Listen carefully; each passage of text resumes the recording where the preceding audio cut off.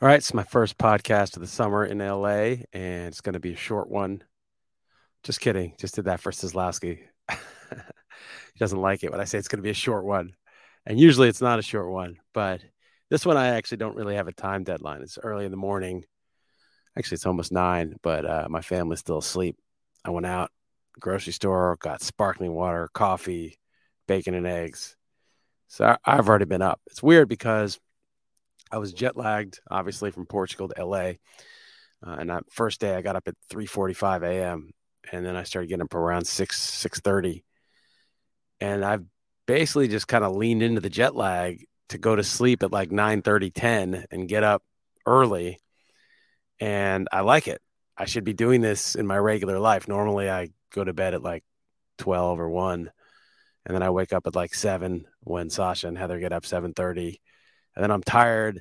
I have the luxury of getting a nap often during the middle of the day, but then it's harder to sleep again. And it's not really how you want to live your life as much. I mean, it's nice to be able to take a nap. Sometimes you need it. It feels good. But the adult way, which I still at 52 haven't gotten into yet, is go to bed like 9:30, 10, get up at 6 and have a good night's sleep, have time in the morning, get sort of that morning sunlight, which I was telling you, I'm following this guy, Jack Cruz. He's a brain surgeon. He's a little bit of a crank. I mean, he seems kind of crazy. Literally on Twitter, he seems a little bit crazy, but I think he's onto some things. And so one of them is to get up early before you look at any blue light and get your eyes outside, get outside. I'm probably not doing it justice. A lot of the stuff he does is behind a paywall, which I haven't done yet, but it seems like that's one of the common things is to get up early and get the natural light in your eyes before you stare at a screen.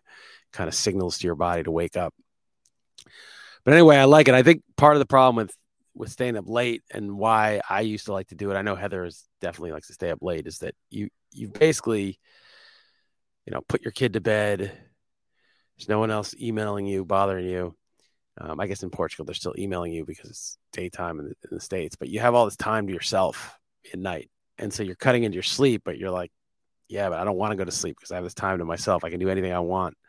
No obligations, nowhere to go, nowhere to be, nobody to take care of. But then you just get in the cycle where you're tired. So I'm going to try to flip it. I'm not saying I'm going to succeed, but so far so good. So the jet lag has been good. It's kind of weird being in LA. I'm out in the valley where we did like a house swap with a friend of a friend, and the house is pretty nice. I mean, it's in the valley. There's really you can't walk to anything. We're in this hill, and it's all like alarm security. I set off the alarm a couple days ago, woke everyone up 6:30 a.m. because there was like an outer alarm and an inner alarm, and I got it confused, and it was very loud. There was no SWAT team though. I was worried that like a SWAT team was going to come and shoot me, but it's a pretty nice house. The kitchen is really good. The husband, is like a serious cook, and it's like a pleasure cooking in a real kitchen, unlike our place in Portugal. I'm a cook. I don't know if I'm serious. I'm pretty good, but I don't do recipes. I just kind of make up my own stuff, but I just improvise. But the kitchen in Portugal sucks that we have. And if we ever get these houses built, we're going to build a kitchen like this with a big center island and a, you know, 6 burner, 8 burner stove. It's hard to get gas there, but it's just such a pleasure cooking in this kitchen. And so this place is pretty nice. The location's bad. We're always driving from the valley back into town. And we'll see now that 4th of July week is kind of behind us, like how bad the traffic really is. And it's not been great, but it's been tolerable so far. But it's weird going to LA. When I used to live in LA, I went to Vegas a lot for work and for just other people having parties and stuff. Probably like 4 times a year for like 15 years. I've been to Vegas a lot. Whenever I go to Vegas, you get there and you'd be like, fuck it. I'll just spend $30 on a cigar and $20 on a drink. And I'll go to this restaurant. It's $150 each tip. And you're like, it's only a couple of days in Vegas, and lose money in poker. I used to play poker and I didn't want to sit there all day. Who wants to like grind poker for Jeff Erickson does actually, but what normal person wants to grind poker for like 48 hours when you're in Vegas? You want to play for a few hours, have some fun. And so I'd sit there, and obviously if you're playing poker, most of the time, the best thing to do is fold. And so then I'd be sitting there, fold, just bored. And then the drink waitress would come around. And I'd be like, yeah, give me one of these, give me a Grey Goose martini, olives, rocks. And I'd be like, that would be $20. So I just made $20 there. But then after like the second, the first one was sometimes good, you'd be a little loose. But the second one, and especially the third, and if I ever did a fourth, oh man, I was just like, I may as well just light the money on fire right there, because I would just be, you start to see some possibilities. Oh, I made middle pair on the flop. I'm gonna raise. This guy's soft. He's gonna fold. And of course, the guy has the nuts or whatever. The one good thing about me with gambling is I'm kind of a nutless monkey with it. I'll lose 500, 600, and that's it. And even when we started making a little bit more money at RotoWire, I still kind of 500, 600. That was it. I was done. So I never lost, 1,000. I never lost 5,000 like people do. I couldn't take it. I'd be too despondent if I did that. I was already pissed when I would lose 500. So that was about the worst I did. But yeah, the poker, one drink is okay, but man, it was bad. So those martinis, so I drink 4 4 is probably my record at the poker table, maybe 2. So $40 worth of alcohol and $500. So each of those martinis was like $250, turned out. Anyway, though, I used to go to Vegas, and as I said, when I got there, like shit was so expensive, but you just pay it because you're like, I'm in Vegas, fuck it, it's a couple days. And now the U.S. is basically Vegas to me, because Portugal is so much cheaper. And the other thing about Vegas is that everything is, you have everything at your fingertips. So you want sushi, you want Chinese, you want Thai, you want Mexican, it's all there. You want a steakhouse, you want a cigar, it's all there. Now you can get weed, not when I was going there mostly, but everything was just, you want something, you can have it immediately. But that's how I feel LA is compared to Portugal. Like I go here and, we go to Whole Foods and it's like, all the beef jerky that I like, you can't get that in Portugal. I just bought a pint of raw cream. This is, superfood, delicious. You can only really put it in iced coffee, because if you put it in hot coffee, you're going to kill all the enzymes that made it worth it. But the raw cream, a pint, $16 at Erewhon. Erewhon is like Erewhon is stupidly expensive, but I just went there because I was like, I bet they have raw milk and raw cream. I got the milk for Sasha. But like, you go to the farmer's market in LA, they've got these giant black mulberries. They've got different colored mulberries. They got the black raspberries. They got wild salmon. I'm getting coconut water. I mean, the shit you just don't get in Portugal. Even at the organic markets that, we go to in Portugal, it doesn't have this kind of shit that LA has. I mean, it's Vegas and it's ridiculously expensive. I just bought a bag of groceries at Erewhon and it was like $88. And, in Portugal, you get 3 or 4 bags for $88. And I'm talking about the organic market too, not the cheap Portugal market. I'm sure you get like 8 bags for that. So it's just Vegas. They do have everything. I mean, it is cool. You go to the States and just for breakfast, you want to get a breakfast omelet with bacon and hash browns. It fills the entire plate. You're like, yeah, this is a real breakfast.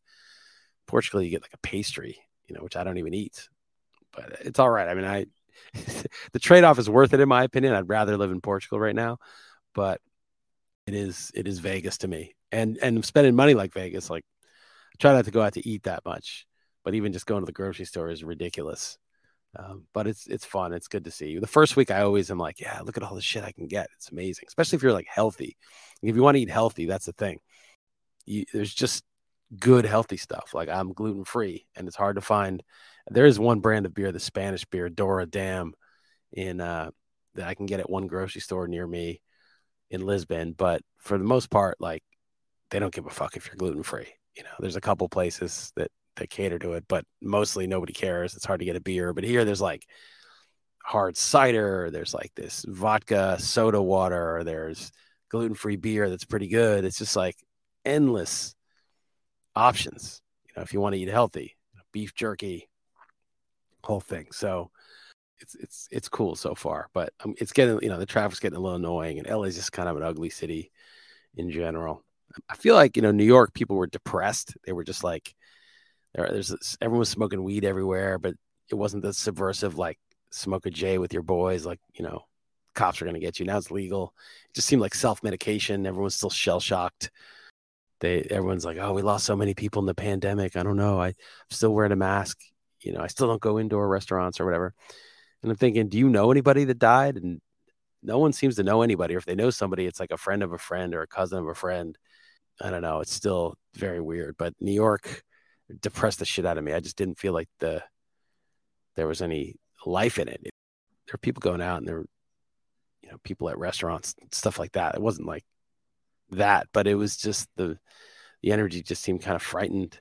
I don't think they had come to terms with what they allowed to have happen.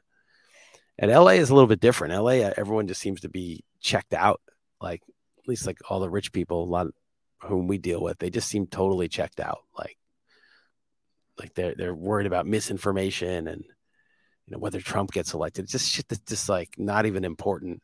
They haven't come to terms either, but they're not like as panicked, I guess, because LA is so spread out and didn't have like that mass casualty event in March, which if you follow someone on Twitter, Jessica Hockett, she's starting to question whether that was just completely, I think the word is iatrogenic. Iatrogenic means the mortality was caused by the medical system, not by the virus, the excess mortality. Obviously, people were still dying of COVID.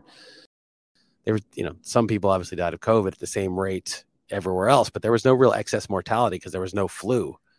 So if you look around the country, except in like New York and Italy and a couple of places, mostly it was just sort of like a flu season. But there was a huge excess mortality in New York, which is why I think it was so shell shocked. There were so many more people died. Although, again, like I don't know anybody, and I'm from New York, and I don't know. My family doesn't seem to know anybody who died of COVID. There's like a friend of a cousin or some rumor, but it's never like, oh, this person I knew I grew up with died. Like it's kind of weird, right? I mean, I'm not like I know everybody, and I haven't been in New York in a long time, but it's weird. But her theory is that basically, it was the ventilation and the lack of early treatment that killed all these people. Normally, if somebody had, pneumonia after having the flu, they would get antibiotics. There was a certain protocol, and most of those people would survive. But remember, the whole protocol with COVID is do nothing, basically. They told nothing works, and we have to wait till the vaccine comes around. So New York is like a weird mystery of why the death rate in New York was so much higher than everywhere else. But LA wasn't like that. So LA, they're just kind of checked out. It's very strange. They're all just sort of really, there's nobody coming to terms, it feels like, at least among the people that I deal with what happened, that you were locked in your house and this was mandated and you show your papers to go into a restaurant. Nobody seems to have come to terms with that. They just seem to be like playing Wordle or Spelling Bee or whatever the new game is. There's some new games they've been playing. So it's a bit odd, but I will say I was at the beach club in LA, Heather's dad's beach club. And I was walking back to get my shoes that I left on the beach. And I walked past these security guards and I overheard them talking about the spike protein, right? So the security knows, right? Like these working class guys know what's up. And all these rich patrons at the club, they're oblivious. And this is a really weird information asymmetry because usually it's the educated people that know and the less educated people who are last to know. But this is totally the reverse. It's like the regular person on the street. I know people, I won't say where they're from, but friends of ours, totally clueless about all this shit. But their housekeeper, who we know, totally based, knows all the stuff. So it's just interesting that like the working class people are aware because they just have no incentive to believe the narrative. Whereas the people who have benefited from the narrative so much and from, the people who push the narrative, they're just still all in. And it's just so bizarre. It's just a weird asymmetry where the average person is way, way ahead of the educated person. The educated person is being truly miseducated in this case, and they're being propagandized and they're easier to propagandize. But that brings me to, I saw something on Twitter that was pretty crazy. So there was it's kind of a huge thing, the Missouri versus Biden. The judge granted the injunction to stop the government social media companies from censoring people. And the Biden administration appealed, and this will probably go to the Supreme Court, which is kind of dumb for them to appeal because I think they'd rather it just be ruled in some district court than not have it actually become the law of the land with the Supreme Court binding on every court. But regardless, the New York Times and like NPR, National Public Radio's take on this case is just so crazy. It's so laughable. And the New York Times piece on it, and this was just a news piece. This wasn't an opinion piece. It was like sort of here's what happened and here's what to make of it. And they described the judge as promoting debunked claims, One of the claims that they cited in the Times article that they alleged was debunked was that the vaccine doesn't stop the spread. They said they were trying to act like, no, they've debunked this. And the judge actually cited this as a debunked claim that the vaccine doesn't stop the spread, doesn't prevent the spread. And this is the most Orwellian thing ever, because everybody knows so many people who are vaccinated who got COVID.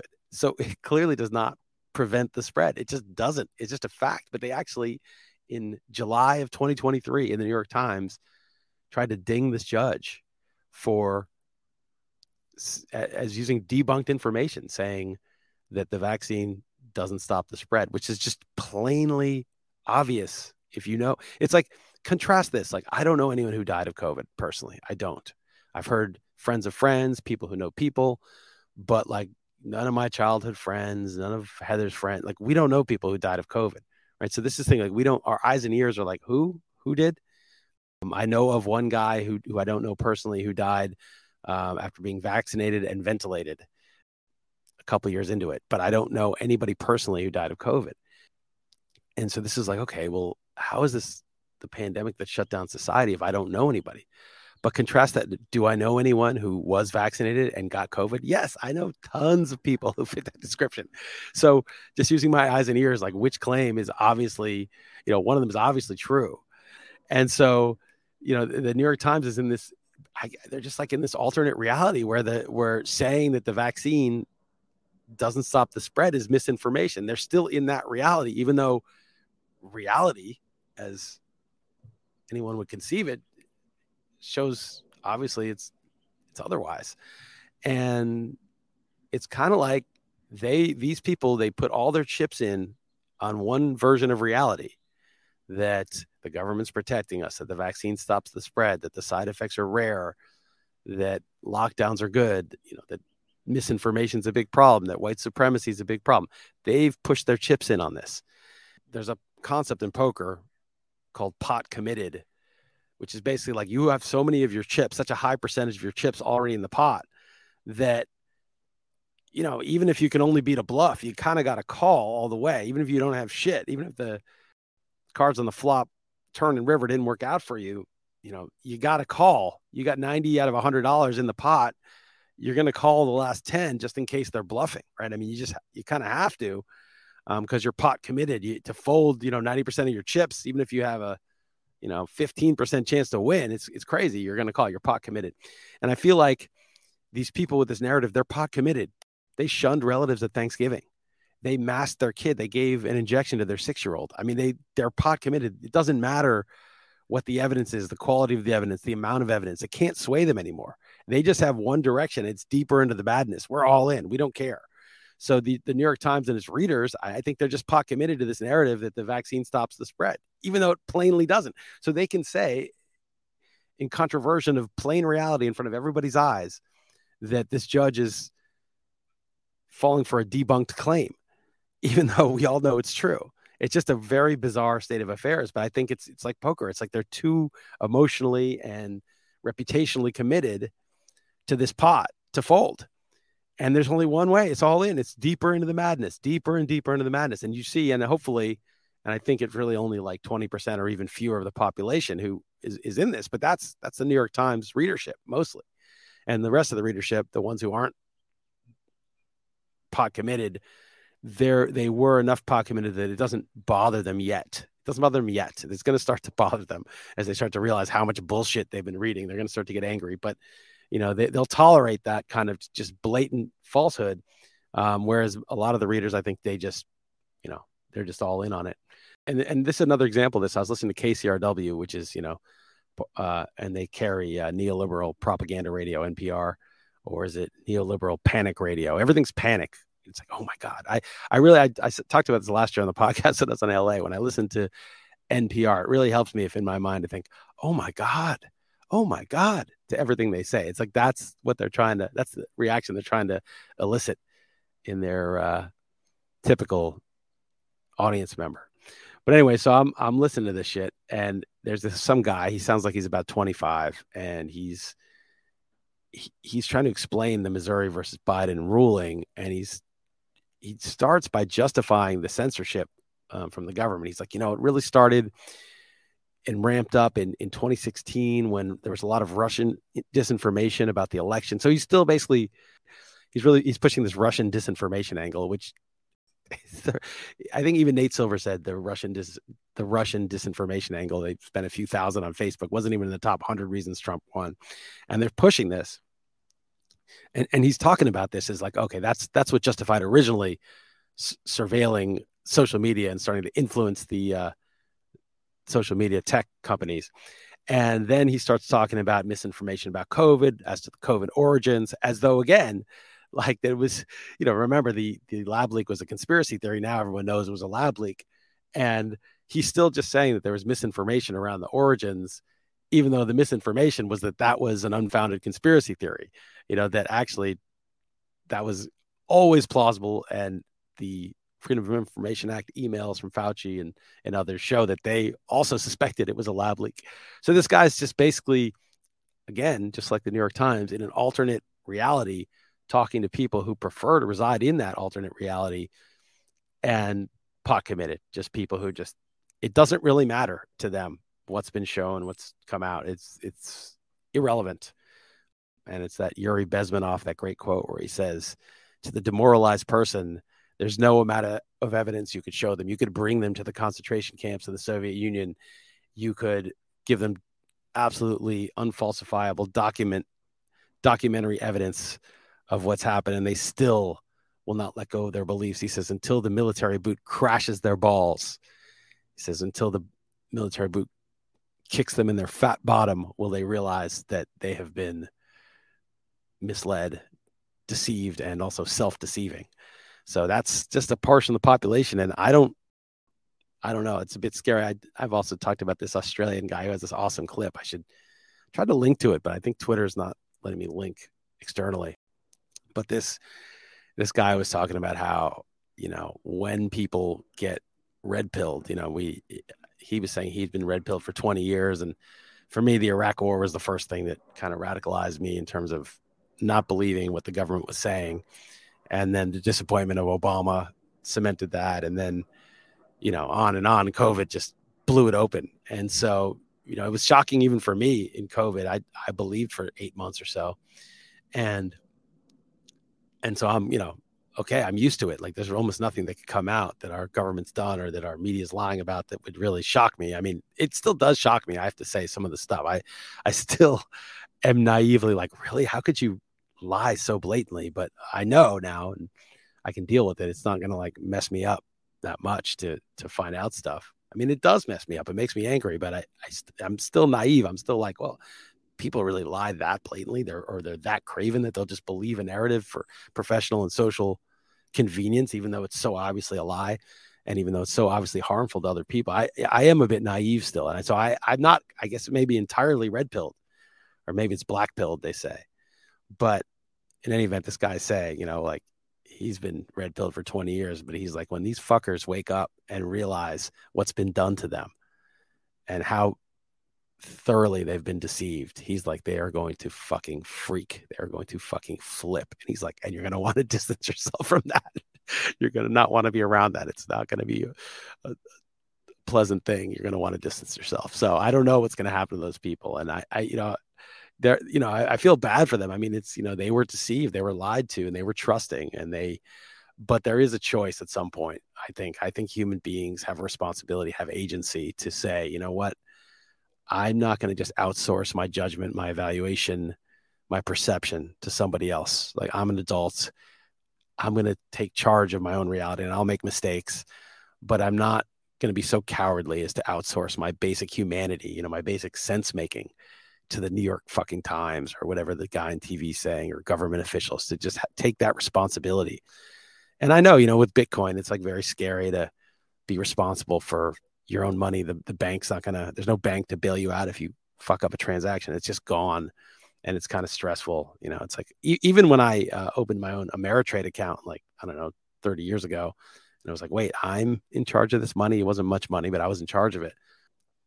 It was kind of scary. Like, wait, aren't you supposed to have a stockbroker like doing this? Like, I'm just going to buy the stocks and pick them or whatever. And I'm just going to, this is a lot of, as you started getting some savings, like, this is a lot of money. I wouldn't go to Vegas and be comfortable managing thousands of dollars on these different decisions that amount to bets, right? I wouldn't want to be doing that in Vegas. So why, I wouldn't want to play poker for, I don't know, 25, 50, no limit. I wouldn't be doing that.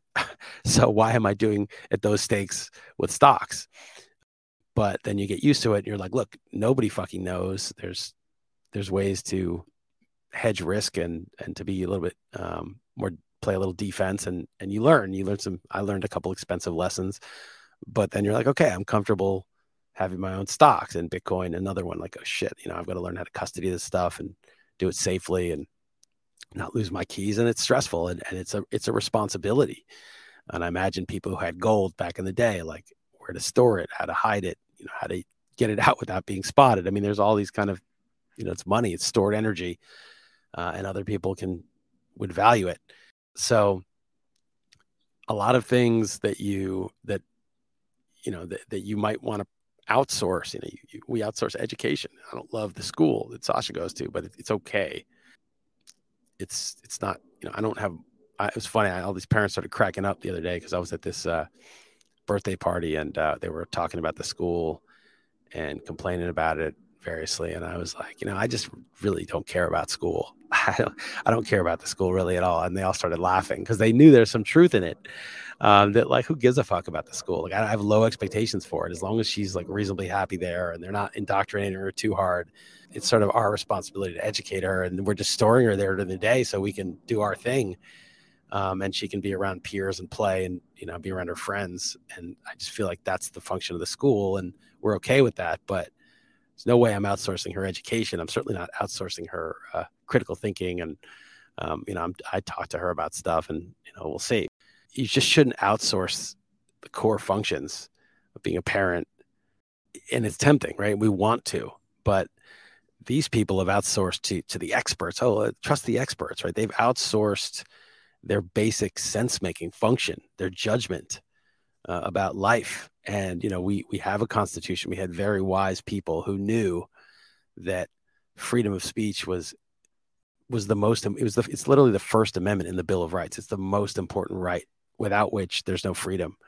And so they put the First Amendment in there. They didn't say, well, the First Amendment applies, but if there's misinformation, we have to shut it down. Or if there's public good, if it's for the greater good, we can shut it down.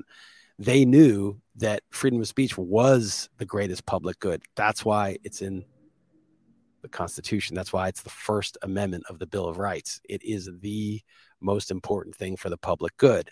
So these utilitarians who think they can short-term override the First Amendment because, oh, well, this misinformation is harmful, or, this is for the greater good, they're extremely short-sighted. They don't understand that even if they were right, and they've proven to be totally wrong, the things they were shutting down were actually true, and the things they were espousing were false.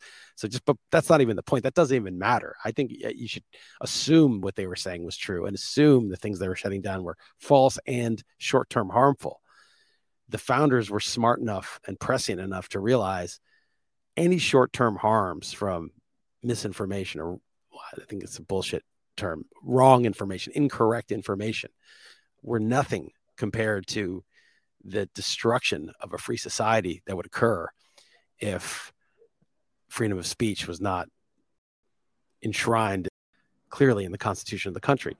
And it's interesting, and I've mentioned this before, but when the president gets sworn in, the oath he swears is not to defend the U.S. from foreign invaders, or to defend the U.S. or to protect people or keep people safe. That's not the oath. The oath is to uphold and protect the Constitution of the United States. And so I actually think Biden is in clear violation of the oath.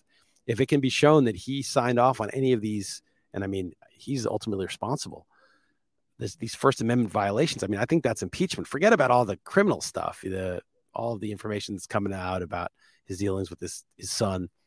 But I just think, like, he's violated that oath of protecting the Constitution if, this case is upheld. I just think this is fundamental.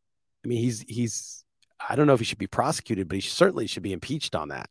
It's not like a bullshit impeachment, like whether Trump paid Stormy Daniels, or, I mean, Clinton, I thought was really just a sleazebag. But, again, even that, getting a blowjob from your 21-year-old intern as president, and just what a poor example that is. And then he lied about it. That's why he got impeached. He didn't get impeached for the blowjob. He got impeached for the cover up. But again, that was kind of thin, in my opinion. I mean, I think he's a dirtbag, but that wasn't really the Constitution violating offense. And, she was of age and he shouldn't have lied about it, but lied for obvious reasons. It's shockingly embarrassing and shockingly poor behavior from somebody in that position.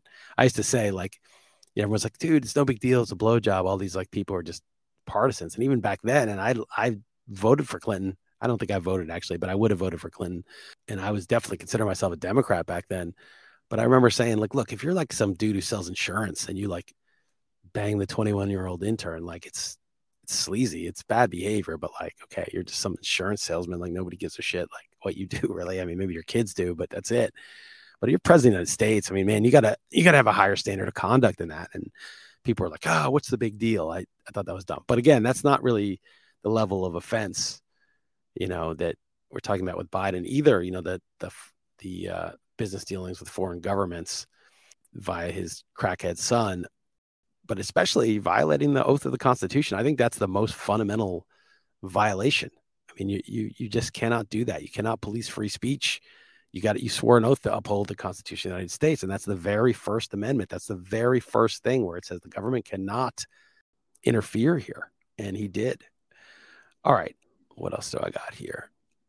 All right, a couple of interesting things. So one other thought I had, and this relates to sort of this alternate reality that a certain percentage of the population is in. I think there's like a real question about, I think it was Naval Ravikant who said, if the news is fake, what about history? And so you start to think like, well, what all the shit we know about what happened, in history and all the different wars and migrations and all these, historical records that we think we have. I mean, if they lie to your face now about the news, what really happened in history? And, there's a saying of sorts that the conquerors kind of write history, right? They make themselves into heroes and make the people they conquered into the bad guys. And so we have this sort of version that sort of glorifies us in our history. And that's normal, right? I mean, you want to glorify your tribe won, their tribe lost. And you make a history that sort of enforces the views of you and your tribe. But, I mean, obviously that's subject to major distortion, just as we see in the news. When there's an incentive, they're going to distort it somehow in their favor. And then the idea that, so like, also, the idea of like, well, once history's gone, once no one's alive anymore, you have written records, obviously that are historic, and they kind of piece it together. And I'm sure a lot of that scholarship and the historians have done a good job. And I don't know which, but there's definitely also, you see even like scientific journals being bought and faked. I mean, could that not have happened with historians who were looking at documents from the day that were bought off, that were highly, highly edited to reflect a certain view? So the historians, a good historian would obviously look at, other material that kind of fell through the cracks, that didn't get sanitized to the whims of the conquerors. But, it might be hard to find that stuff. And so the narratives that we know from history, I wonder a lot about it now. But then it gets to even a deeper question, which is like, history's gone. It doesn't really exist, right? It's just a concept in our minds. And we know that people existed before us, whereas, we're not, it's like creationism, right? Did the world start 6,000 years ago with Adam and Eve, or did it start billions of years ago with the Big Bang? And I think most of us think it started with the Big Bang. But regardless of what story you tell yourself, all of that's just concepts, right? Like, you're just here in the present observing what you're observing, and history is just sort of history. And you can conceptualize it however you want. If you want to conceptualize it as 6,000 years or billions of years, these are just propositions, little neurochemicals in your brain giving you a sort of it's not like you have access to it firsthand, and it's not like it really matters in terms of, what's going on in front of your face, what story you tell yourself. It's a story, right? Even if one story is based in scientific record, and the other one is more of just sort of a narrative or a myth. Whether you tell yourself a myth to explain history, or you tell yourself a narrative that's the best we can do for now, because scientific narratives change too. It's not like, at least the creation myth is still there. It's going to stay the same, but the science is, at one point we thought the the sun revolved around the earth. And at one point people thought the earth was flat. And so, you have these, science keeps changing, and the understanding we have now of the Big Bang may change. It may not be exactly that. It may not have happened quite that way, or it may be a very small part of it, or there may be another factor that we just don't even know about until we get to another level of understanding that opens some doors, which is what keeps happening. Relativity, Einstein's relativity opened a lot of doors to explain phenomena in the universe. And there may be 10 more discoveries of that magnitude or more that change everything about what we think. But then even on a deeper level than that, it's like, well, did things even happen? It's if a tree falls in the forest and there was no one there to hear it, did it make a sound? And there's, that sort of question of like, well, and I guess what I'm getting to is like, if you get enough people to believe your alternate reality, does that not become the reality? Does history not become what the victors have written? Like we all have an image of history. It's not exactly the same, but there's some overlapping commonalities about what happened, and the Roman Empire and Dark Ages and Middle Ages, the Enlightenment, all this shit. And that stuff is shared based on what people a long time ago wrote down or interpreted of what the people wrote down. And is that just a story, just a narrative, a myth, just like the creation myth? It's, that one's based on evidence. There's evidence for that. There's evidence, but it's evidence left by people who obviously at their time had an interest in spinning lots of different things. Well, the historians are professionals. They look for other things to contradict it. But again, even now, we can't even get the science right. The scientific journals are making errors in real time in 2023, in 2022, 2021. There were people publishing papers that, have now turned out to be totally false about COVID. And so I don't know. I was just sort of a deeper thing of, I'm sort of like it's probably like a philosophical name for this, but I'm a person who really is a stickler for the facts. Like something happened. You and I may disagree about it. You may think one thing happened. I may think we could both be wrong, or I could be dead right, or you could be dead right. But there is a factual thing that happened. That's sort of how I see the world. Like, I'll give you a crazy example, but Heather and I, this drives me crazy. I probably shouldn't even talk about this, but I was in 2016. It was Heather's mom's 70th birthday, and to celebrate, she rented this place in Cabo, Mexico. And I didn't know if I could go because her birthday is in June, early June, and it's right when like the football magazine is due. So I said, I can't commit yet. I got to see where I'm at with the magazine. And so Heather booked a flight for her and Sasha. And then, maybe like a week before, I was like, okay, it looks like I'm going to be good. And so then I booked a flight, but it was a different flight. And so they came a little earlier than me.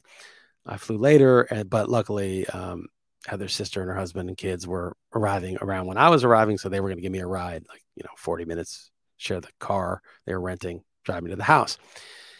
And so when I got there, I'd like stayed up really late getting a lot of shit done for the magazine. And I was like feeling like shit and sort of exhausted.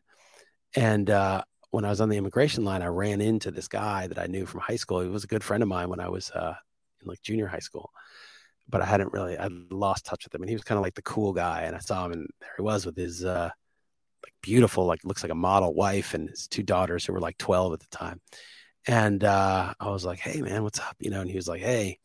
And I was like, I don't know why. It's sort of embarrassed about this, but I was like super friendly to him. And he was kind of a standoffish, cool guy. And I don't know why. I was just like being super friendly. It was like, I don't know, maybe a defense mechanism because I was feeling so like shitty and exhausted and not, it's like going to your high school reunion and like, your worst clothes and put on your worst foot, but it is what it is. And so I was like kind of friendly, but then like my line moved ahead and he kind of just gestured like, dude, you got to keep going. And I was like, all right, great to see you. And I just kind of took off. And it was just kind of an embarrassing episode because I was like, it's like, again, like going to your high school reunion and in like your frumpiest clothes and like putting a real bad impression out there. And then, so I get to Mexico and I told Heather, I was like, I saw this guy, it was kind of embarrassing, and told her about it. But then like, I don't know, this is like 5 years later, 6 years later, somehow it came up, and she was like, yeah, I was there. I remember his wife. She's wearing a hat. And I was like, what the fuck are you talking about? You were not there. I told you about it when I got to Mexico because I was feeling kind of stupid about it. And she's like, no, I was there. And that shit just sent me through the roof. And then I was like, no, you weren't there. We, explained the whole thing. And to this day, she believes that she was there, which I just know for a fact is not the case. This is not the fucking case.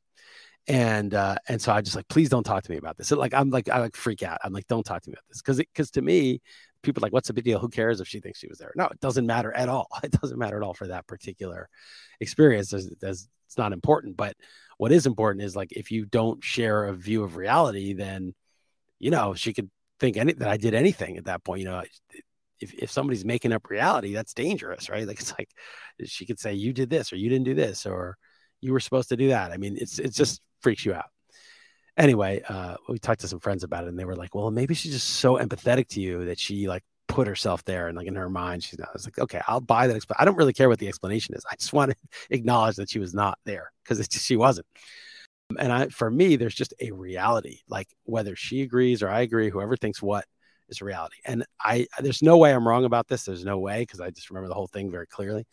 But in the infinitesimal possibility that I was somehow wrong about this, again, which I'm not, either way, there's a factual, in my opinion, there's actually a factual truth to whether she was there with me or not during that thing.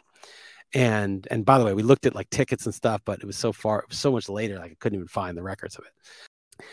And this question of whether reality exists sort of like, is there just like, to me, it's absolutely, there's a truth, whether someone's there or not. Like to me, that's just fundamental. Like this either happened or it didn't, it's not like, but what if everyone in the world, including me and her, all thinks that something else happened? Then does that become a fact? It's certainly going to become a historical fact. It's certainly going to show up in the historical record, but because everybody could be wrong, right? We could all be deceived. But it's like, I would sort of argue it's still a fact that it happened the other way, even though everybody, including me, thinks it. But it's like, but how does history exist except in people's memories? I mean, it doesn't even exist. So if it exists completely one way in everybody's memory, then how could you say that it happened the other way? Like under what? It's like if you look at the tape, which is everyone's memory, everybody's tape, there's no independent tape. There's no video camera recording. But my contention is, if there were a video camera recording, she would not have been there, even if everybody's, flawed brain video camera showed her there.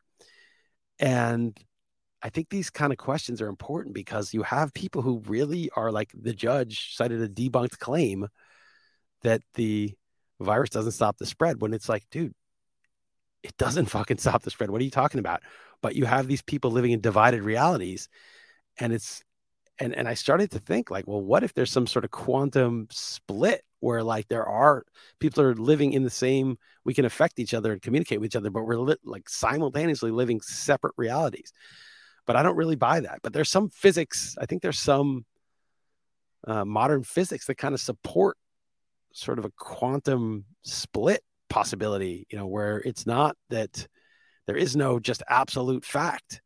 It's very disturbing to me because I'm just very much like, so this happened and you and I may disagree, and I could even be the person who's wrong, not in that case, but in many, many cases. And yet, there is still a factual, just a fact of the matter. But you start to call that into question, then that's when I start to get red pill. That's like the red pill that I'm having a hard time swallowing. I'll just say that. So I've just thought about that. All right, one last thing before I cut this off, and pretty much like got rid of all these games. Like I don't play Wordle. I don't do Sporkle anymore. I don't do the spelling bee. I do Sudokus out of a book, but I feel like the online sort of word games and stuff, I don't know. It's kind of an arbitrary line, but I feel like it's just sucking your energy and attention in a way that's detrimental. Like it's like, first off, the New York Times owns Wordle now. So that's just negative for me. I don't want to support them in any way, even though I don't pay for it. But there's just something about that. And when I've been in LA, like all these rich people are just kind of playing word games all the time. And it's like, yeah, I like that kind of stuff too, but it just seems like it's this massive distraction. So I kind of cut myself off from all that stuff. Haven't done the Sporkles or anything else. But I did get sucked into the Immaculate Grid, that the new baseball game. It's kind of fun, but I'll probably ban that too in my life pretty soon. But I'm doing it for now. Anyway, I was kind of stumped on one a couple days ago, and I basically gave up. But I was just curious, like who the player would be that was on these two teams. Like the game involves like naming. It's like a grid, 3x3 grid, and like if something's in a row and a column, it'll be like Yankees are one row and Braves are one column, and you got to name a player that was on the Yankees and Braves at any point. And so, that's, you're trying to rack your brain, like who played for both teams. Well, that one's easy, but there's some that are really hard.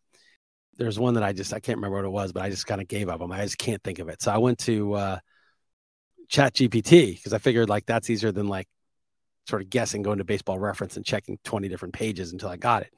So I said, who's a player that played on both teams? And it was the Mariners and Orioles, I think. And it said Mike Boddicker played on these two teams. I think it was the Mariners and Orioles. And so I typed in Boddicker, and it was wrong. And I was like, to ChatGPT, I was like, what the fuck? You blew my immaculate grid. And it was like, oh yes, so sorry. That is incorrect. He did not play. And I'm like, this is low stakes, so it doesn't matter. But that's just messed up that it just gave me the answer. If it doesn't know, it should say, I don't know, I'm not fed this data. Or it should give me the right answer. But to give me an answer that's wrong, that's messed up. And so I screenshotted it and tweeted it because I want that to be in evidence. Like, I feel like people need to know, like, this thing is not reliable, at least not right now. And so just be forewarned. And the other thing is the OpenAI, the company that owns ChatGPT and its founder Sam Altman are being sued for scraping data illegally. And I think that's why Elon Musk did the rate limiting, because he was trying to stop these AI bots from scraping all of the tweets. And that's Twitter's data or your data, probably Twitter's, according to the terms of service. And then they're scraping all this other stuff, books and all these other, inputs that obviously AI needs to be a quality AI. And he's just like basically stealing all this stuff. And he's getting sued, but there's so many billions of dollars behind him, and there's so many millions of people using ChatGPT that he's definitely going to get away with it. It's like Uber, violated all the local taxi laws, and whatever you think about Uber or the free market versus regulations and all that, that's a separate issue. But they did break the existing regulations and laws. But Uber still exists almost everywhere because it was just too big and ubiquitous and being used by so many people that it's already like its own ecosystem, and to disrupt that would be just a major, major thing. And so they just don't end up enforcing these things. And I think this is kind of the model, just like build this stuff, steal what you need to steal. And then when you get busted, just be like, well, everyone uses it, so let's just settle this. So it's not a great, it's definitely the ask forgiveness, not permission model, which is fine, I think, on the individual level, but at scale, it's not great. I don't really like Bill Gates putting these GMO mosquitoes into Florida. Now there's malaria in Florida for the first time in a long time. And I don't know if there's a causal link that you can prove it, but I mean, just this sort of large scale, let's just do this stuff. Let's block out the sun. There's a plan to somehow mitigate global warming by blocking sun. What could go wrong? It's just, it's amazing what's being grabbed and allowed, not even allowed, just taken, forgiveness, not permission. And I think we should not be granting forgiveness. I think, when these things go wrong at scale, I think the punishment should be extremely harsh. And I think a lot of people feel that way. And, Bill Gates is it's kind of like that Lethal Weapon when South African diplomats were doing like all this crazy criminal shit. And then he's like, diplomatic immunity. And then Mel Gibson shoots the guy in the head, or Danny Glover shoots the guy in the head. I can't remember which one of them did it.